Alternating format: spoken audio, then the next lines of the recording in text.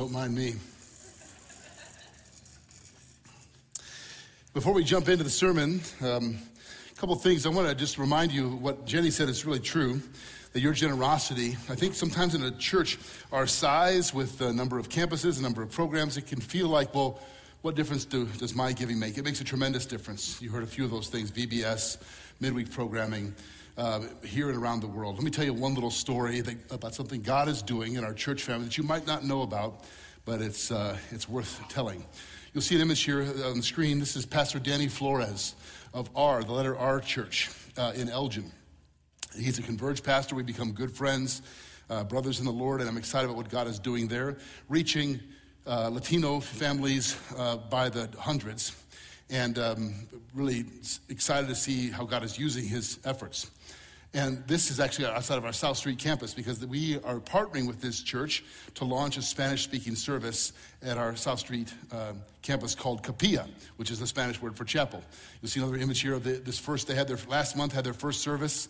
We partnered with them. There were close to 100 people there worshiping, and I've got to tell you, the worship was just powerful to be in that room. If you have a chance to come by and visit and join in, you'll see another image here of after Danny and the people that were there worshiping, and then afterwards they fellowship together. Unlike us here, we worship and then you leave, like you go out the door, bye, see you next week. They hang around and talk to each other and enjoy each other and enjoy food together. Last Sunday, Capilla had an outdoor service at our South Street campus. That, by the way, para todos y para donde estés, means for everyone, for where you are. Sound familiar? We're partnering together with them to launch this service, reaching people from our Shepherd's Heart Food Pantry, clients there, people that they're already reaching, which don't want to drive all the way to Elgin, and from our own church family and community. So I encourage you, June 25th is the next Capilla service at our South Street campus on that evening. And a couple more images of the outdoor service that they had there. I got to tell you, their team, we're excited to see what God will do as our churches partner together to reach more people than we could if we were separate from that. And they know how to party as well. And their food is better. Yeah, right. So pray for what God is doing. And I just want you to know that because when you're generous to the work of God here, I know you write a check or you give online and you just trust God with that. He's using that to do things that collectively we could not do if it wasn't for all of us together. He multiplies our generosity and reaches people through that. And we're excited that you're a part of that. I want to tell you more of those stories. So again, June 25th, the evening of June 25th, Sunday night at our South Street campus, stop by and worship with Capilla. Even if you don't know Spanish, you'll know the language of worship as they praise God together. It'll be great to be together. All right, a couple more things. This is Memorial Day weekend, which is the time when we as a country remember the price that was paid for our freedom, many who have served. As followers of Jesus, we thank God for our freedom, relative freedom in this country. But that also reminds us that our ultimate freedom, our true freedom, was not purchased on a battlefield, but at the cross. So we have a dual memorial this weekend as followers of Jesus. It's good and right that we celebrate our nation, but it's also more appropriate that we remember who our freedom truly lies in, Jesus himself. And this past week has been a challenging one for our church family. I mean, all over the world, every day, there are tragic things that happen that often we're distant from. But for those of you that know, and maybe you don't, that one of our staff members, Alan Cavender, 59 years old, worked on our facility staff, beloved friend, brother in Christ, a member of our staff, passed away suddenly of a heart attack just a few days ago. So our prayers are with Laura, his wife, and their children, and we miss him already. And Pastor Andrew Griffiths is right now across the pond for his mother's funeral. She's been dying of cancer and finally went to be with Jesus, and he's there grieving with his sister and his UK family. And then some of you have been following the news and you know that Emily White of Batavia, mother of 5, was hit by, riding her bike, was hit by a car. Emily and her husband David and their children were part of the Mill Creek campus family that she passed just a few days ago. There's a lot of heavy things. And so we know again that God is sovereign and he sees every tear and he hears every cry and he's present with us in our sorrow, in our grief, and in our joy. And as followers of Jesus, those things go together often. So I just want to take a minute and pray together as a church family for all of these things before we jump into his word. Father in heaven, we have so much to be thankful for. At the top of the list is your grace, which is sufficient. We thank you for our nation. We pray for your will to be done in our nation's leaders. We thank you for the freedom that was purchased for us at the cross. We thank you for your church, which we get to be part of by your grace. And it's not something we just attend once a week. It is your people gathered by the power of your Spirit under your name to proclaim who you are and to do your work in the world. And as a church family, we're hurting a bit, Lord. We ask for your grace and comfort for the Cavender family, for the White family, for the Griffiths family, and for us as a church family. You would remind us that death is not the end, that what you accomplished on the cross and on Easter Sunday have purchased for us a victory beyond this life. We thank you and we praise you. We ask you to help turn our minds to your word now in Jesus' name. Amen. Well, last week, Dr. Strange came and preached to us a message on Colossians chapter 3, verses 1 through 11. If you missed that, go back and watch it online. It was excellent. He talked to us about a number of things. And one of the things he said was the secret of having your spiritual battery fully charged is to stay constantly connected to the truths of the gospel. Do you remember that statement? We disconnect ourselves, so we need to be reconnected. And that's part of the reason why we're memorizing Colossians 1, 15 through 20. Perhaps you thought I'd forgot about that. Well, I didn't, right? Anybody got it? Today's the day. Who's ready? No takers? Let's do it together. Let's stand together and recite. It'll be on the screen, cheat sheet for you on the screen. Colossians 1, 15 through 20, the word of God. He is the image of the invisible God, the firstborn over all creation. For by him all things were created, things on heaven and on earth, visible and invisible, whether thrones or dominions or rulers or authorities. All things were created through him and for him, and he is before all things, and in him all things hold together. He is the head of the body, the church. He is the beginning, the firstborn from the dead, that in everything he might be preeminent. For in him all the fullness of God was pleased to dwell, and through him to reconcile to himself all things, whether on earth or in heaven, making peace by the blood of his cross. This is God's word. You may be seated. It's worth memorizing those things because it takes repetition. And repetition gets it from our minds into our hearts, and whether or not you can say it perfectly, it starts to inform your thinking, the way you think about who you are and who he is. My kids are all grown now, but when they were young, there were many moments like this. That's Noah and Hannah.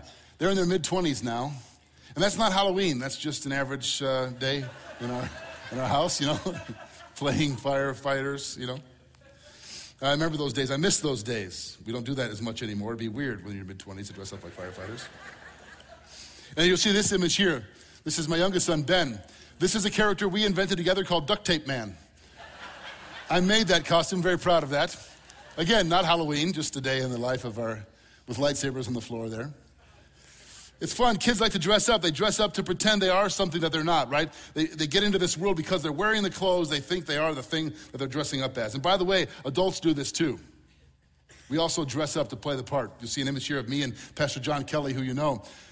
This is my second time fly fishing. This is his first time fly fishing. We look like we know what we're doing. We do not.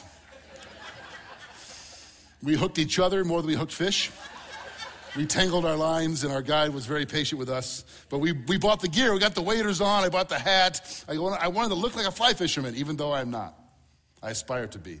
I think in our culture, we think it works this way, right? You dress a certain way. You promote a certain image on social media or your clothes and you wear the outfit so that you can be that person. We think it works from the outside in.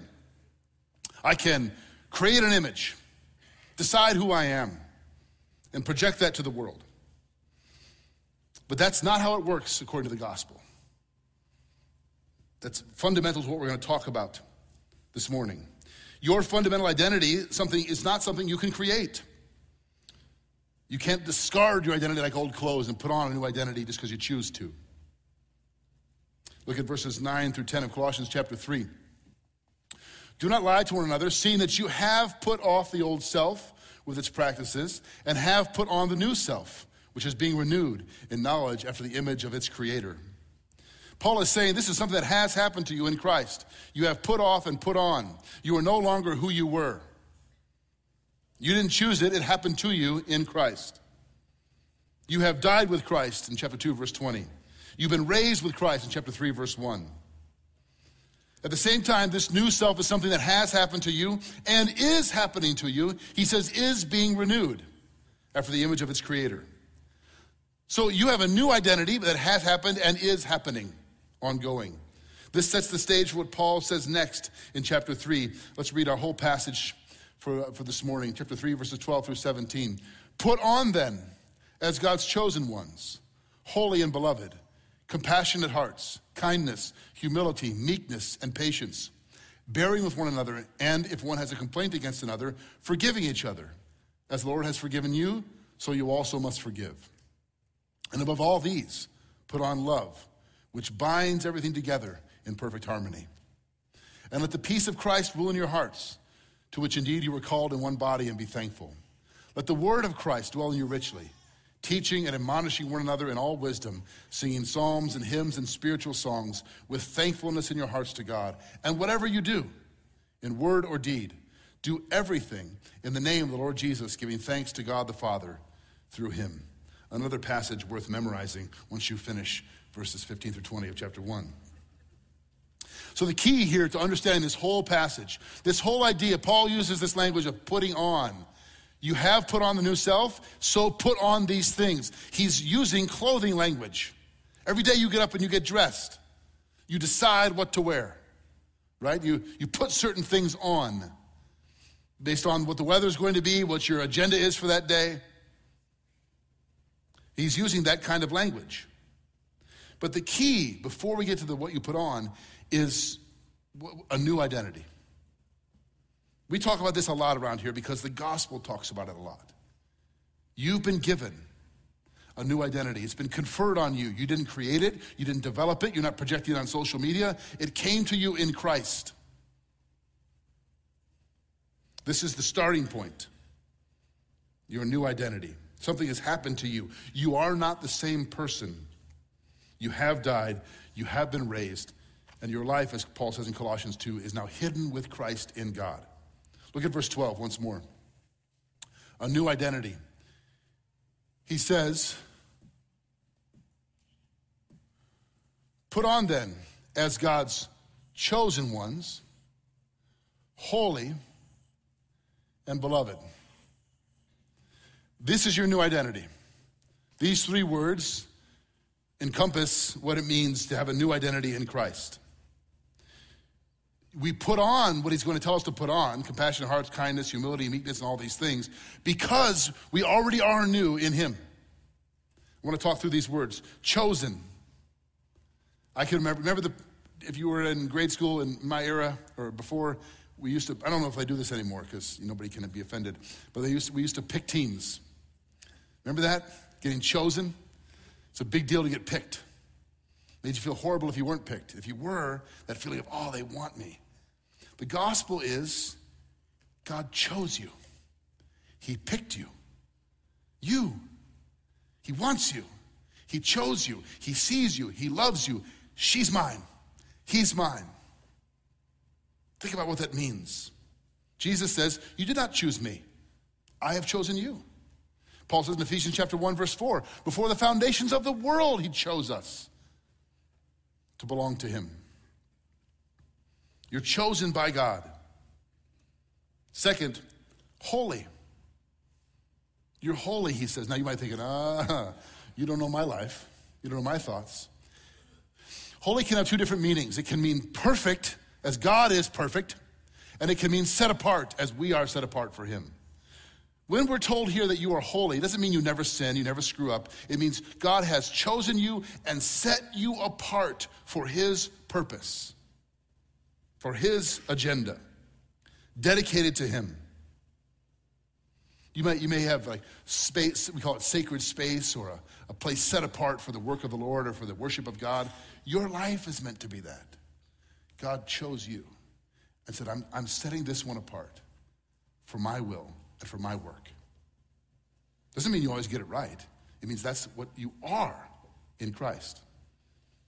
And then last, and probably most important, beloved. Beloved, you are deeply loved by God in Christ. He loves you deeply and dearly. Remember what does God say, the voice of the Father, when Jesus comes out of the Jordan River at his baptism? Do you remember this scene? The image of the dove, the Holy Spirit appears above him, and there's a voice from heaven saying what? This is my beloved Son, with whom I'm well pleased. Do you know that if you're in Christ, if you're a Christian, if you belong to Jesus, that same voice of the Father speaks over your life. This is my beloved daughter. I'm pleased with her. This is my beloved Son. Chosen, holy, beloved. Trying to put on the new self in Christ, trying to be a better Christian, to put on all the things Paul's going to talk about, without knowing your identity is exhausting. It will ruin you. That's dead religion. There's no life there. Everything flows out of this identity that has been given to you by the grace of Jesus. Chosen, holy, beloved. And Paul, by the way, is echoing Old Testament language here. This is exactly how God talked about his people, the Israelites, the chosen people, in the Old Testament book of Deuteronomy chapter 7, verses 6 through 8. For you are a people holy to the Lord your God. The Lord your God has chosen you to be a people for his treasured possession out of all the peoples who are on the face of the earth. It was not because you were more in number than any other people that the Lord set his love on you and chose you. For you were the fewest of all peoples, but it is because the Lord loves you. You notice that? Why does the Lord love you? Why does he love you? Because he loves you.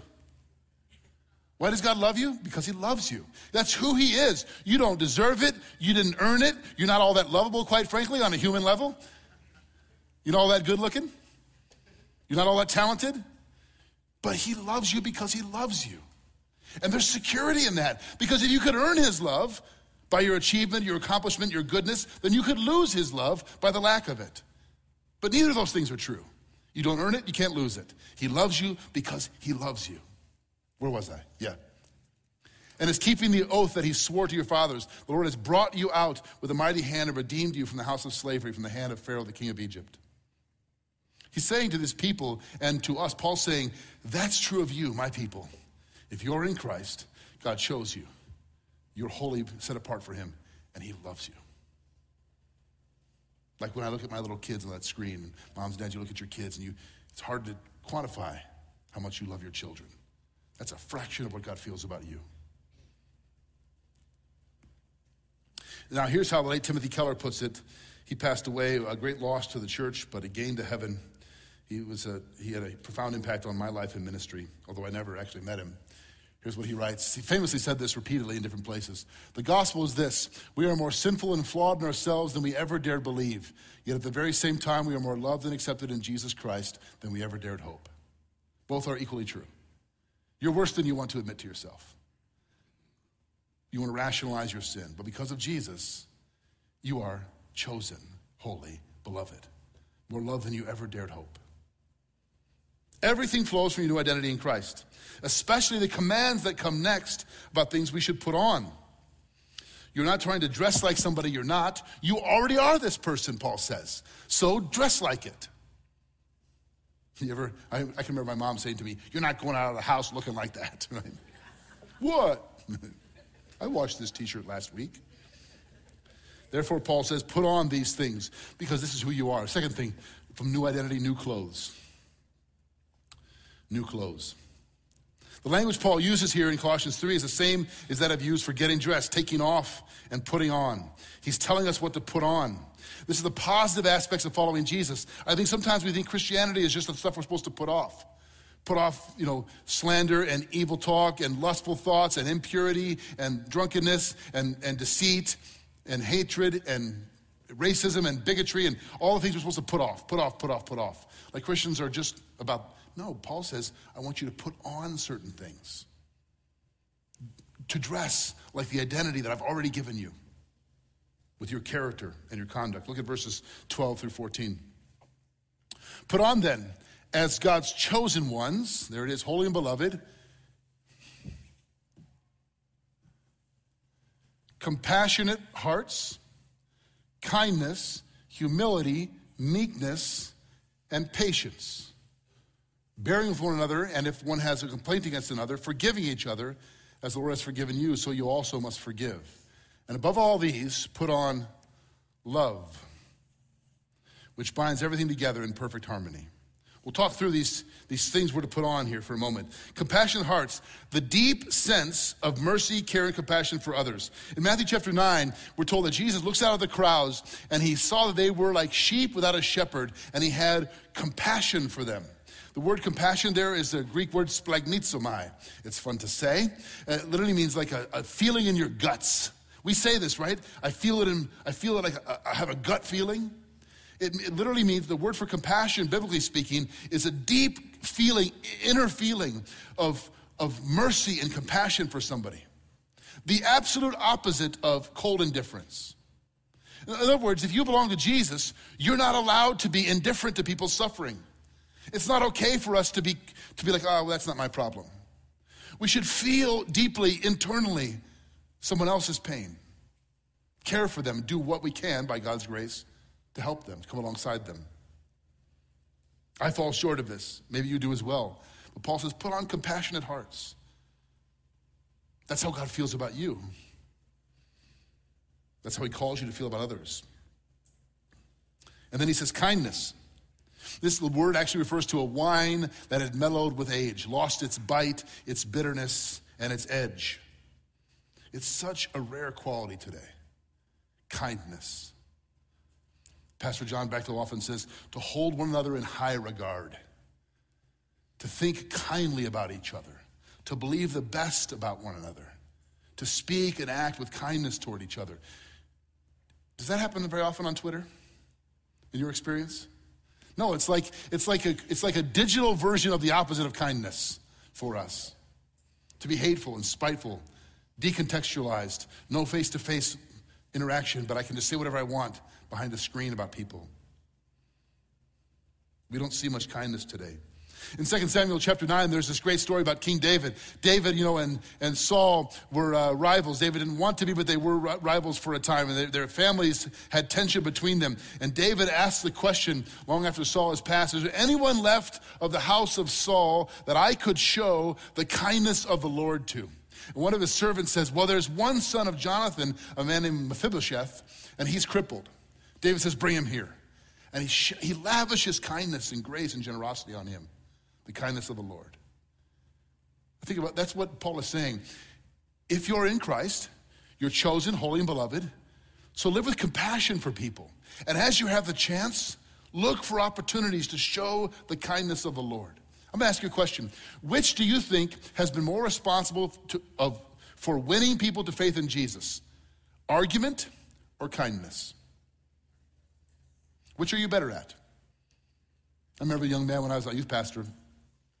He loved to debate. He was a Christian, and he was always trying to get his friends in arguments and tell them why they're wrong. And he's like, I don't understand, Pastor Jeff. I prove them wrong every time, but nobody comes to faith. I'm like, well, nobody likes to be proven wrong every time. In fact, Paul says in Romans, it is the kindness of the Lord that leads to repentance. The best opportunity we have to show people the love of God and grace and to win them is through kindness. Not by telling them how right we are and how wrong they are. And then he says, humility. Humility is a proper view of yourself in light of God. If humility, actually, biblically speaking, is not your thoughts and feelings, it's not walking around going, I'm low, I'm a wretch, I'm no good. It means to act with humility, to act in such a way that you put others ahead of yourself. That's true humility. In fact, this is interesting. The Greek word, tapenos, in classical Greek, was not a virtue. It was seen as a negative thing. To have tapenos meant, the little word literally means low. Who wants to be low? I aspire to be low. I aspire to be the bottom. Nobody does. In fact, it was viewed that way. This is a problem in society. The ancient Greeks did not aspire to that. They did not see it as a virtue until the Christians came along, because Jesus said the first will be last, the greatest will be least. It took Christ to make humility fashionable. In other words, something worth putting on. And then it becomes a list of virtues. Meekness. I got to tell you, when I was playing college football and wrestling, meekness was not something that was like put on the wall to aspire to. Go out there and be really meek today. Right? We thought of it as weakness. That's not what it means. It means strength under control. It means power under the control of the Holy Spirit. Patience, long-suffering. Greek word makrothemia, meaning you're willing to bear much for the sake of Christ. And then he has this great line here. He says, bearing with one another and forgiving each other. By the way, this phrase, one another and each other, these phrases, there's a lot of one another's in Scripture. I want you to notice something. You can't put on any of the things Paul is talking to us about in isolation. Can you put on compassion, kindness, humility, meekness, patience, and forgiveness by yourself? No. It requires relationship. Paul's talking to a community of faith, to a church. He's saying you must put these things on, and the only way you do that is in relationship to one another. And I notice this, bearing with one another. Who's the one another? Class? Look around the room for a minute. You are the one another's. Put up with annoying church people.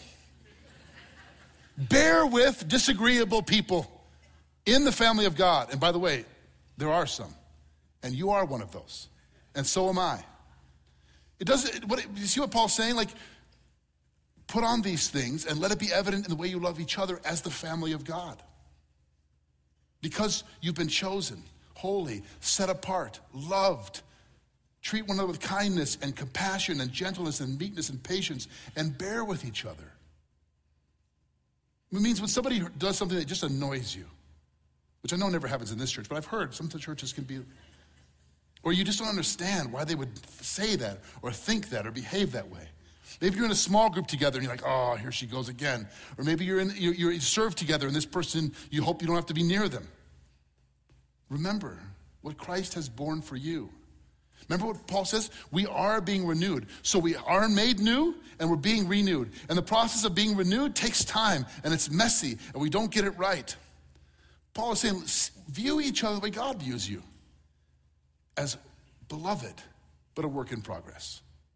Give each other grace. Bear with one another. Forgive each other quickly because you have been forgiven so much. And last, he says in verse 14, and put on love which binds everything together in perfect harmony. Like the belt, right? The sash. It perfectly holds together the outfit. It's really encompassing all that he's been saying. Because these things we're to put on are not a list of virtues that you can pick and choose from. It's one seamless garment, the character of the Lord Jesus we're to live with, held together in love. Jesus put it this way in John 13, as I have loved you, so you must love one another. By this, all men will know you are my disciples if you are really smart and know the Bible.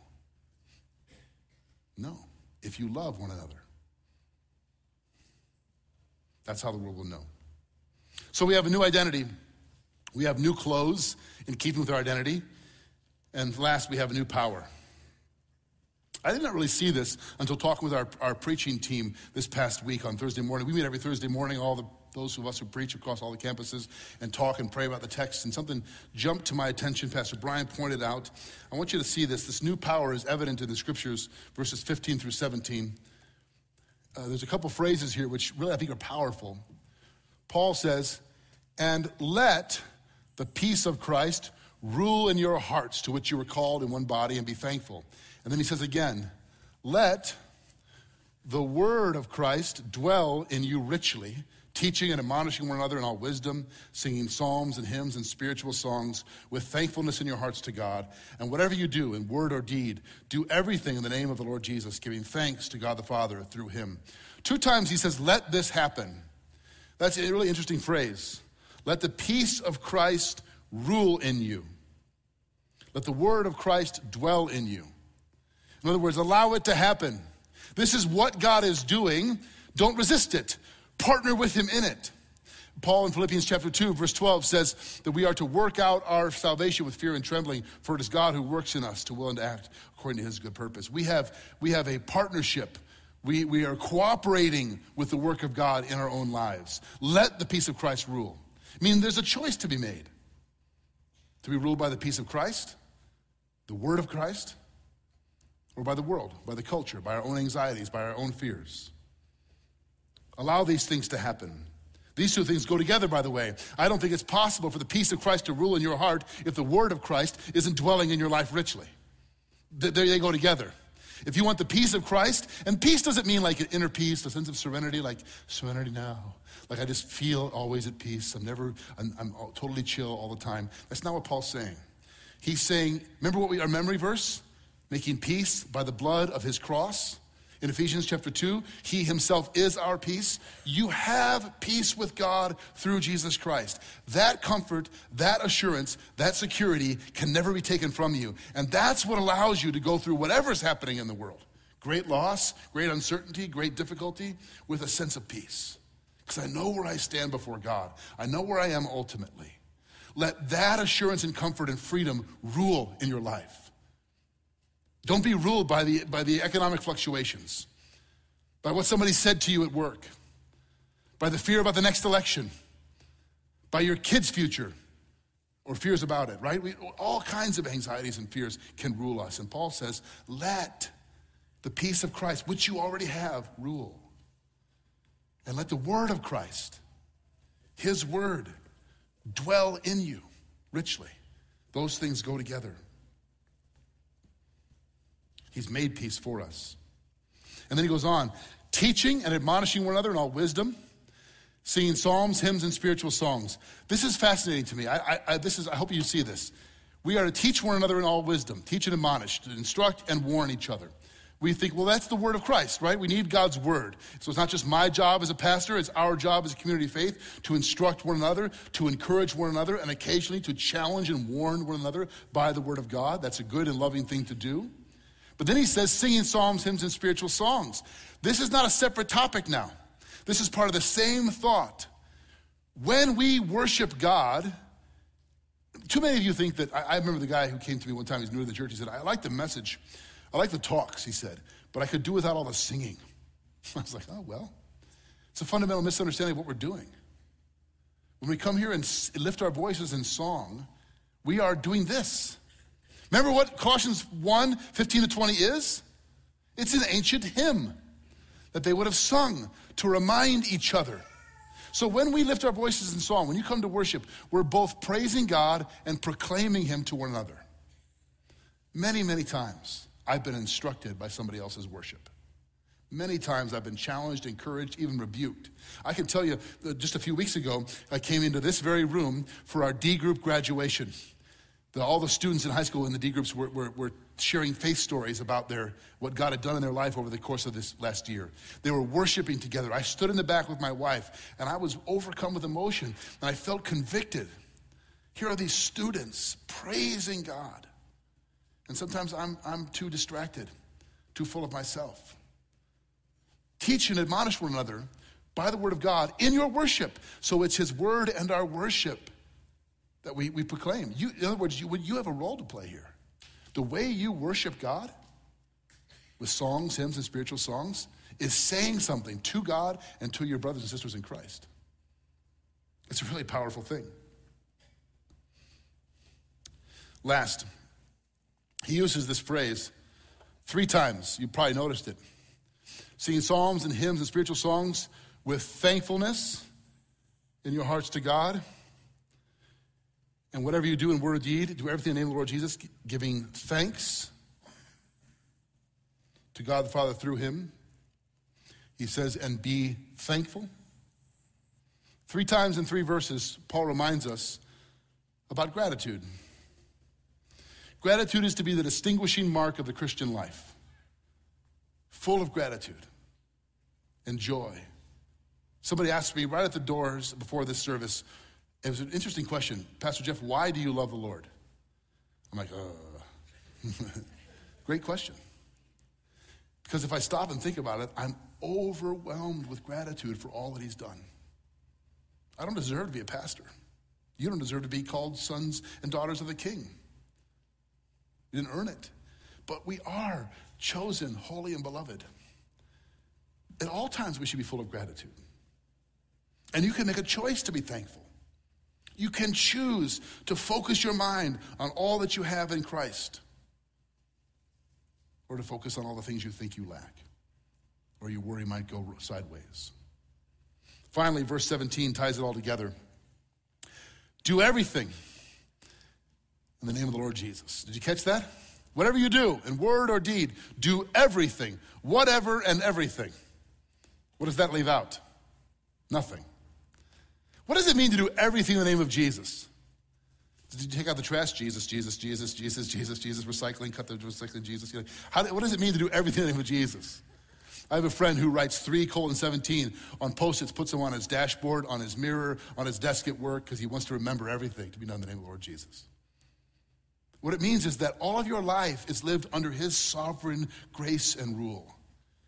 Here's how Abraham Kuyper puts it. Abraham Kuyper was the prime minister of the Netherlands and a Dutch Reformed theologian and pastor, and looks a little uptight. But he's a great, brilliant thinker. Wherever man may stand, whatever he may do, to whatever he may apply his hand, in agriculture, in commerce, in an industry, or his mind, in the world of art and science, he is in whatsoever it may be, constantly standing before the face of God. He is employed in the service of his God. He has strictly to obey his God. And above all, he has to aim at the glory of his God. There is not a square inch in the whole domain of our human existence over which Christ, who is sovereign over all, does not cry, mine. I love that line. There is not 1 square inch of your life, your existence, to which the Lord Jesus does not say, mine. And that's not to make you feel guilty, but it's to say, you're his. His name is on you. So what it means then is to think, is what I'm about to say or do I want Jesus' name on that? Because if you belong to him, it is on that. Do everything in the name of the Lord Jesus Christ, giving thanks to God the Father through him. Let's read this passage together and I'll pray. This last verse. Ready? And whatever you may do, in word or in deed, do everything in the name of the Lord Jesus, giving thanks to God the Father through him. Lord Jesus, you have done everything for us. We don't deserve it. You love us because you love us. You chose us because you've chosen us. You've set us apart and called us your beloved, and we don't deserve that. We could never earn it. But that's who you are, and that's who we are in you. And all of our life belongs to you. You've written your name on our hearts. And our names are written on your heart. And therefore, everything, every word and every deed we do ought to be done in your name. We acknowledge we fall short of that. We mess that up. We live for ourselves. We get it wrong. But you're so gracious and so kind. So help us to put on compassionate hearts, kindness, humility, meekness, patience, to bear with each other, and to put on love above all, and to do everything in your name. And it is in your name that we pray. Amen. We just learned in Colossians 3:16 that we are to sing psalms, hymns, and spiritual songs, and in so doing to teach each other. And if you think about that song, how good is he is both a question and a declaration. He's good. He is good. Brothers and sisters, go now in the grace and goodness of the Lord Jesus. And whatever you do, whether in word or in deed, do everything in his name, giving thanks to God the Father through him. Amen. And go in peace.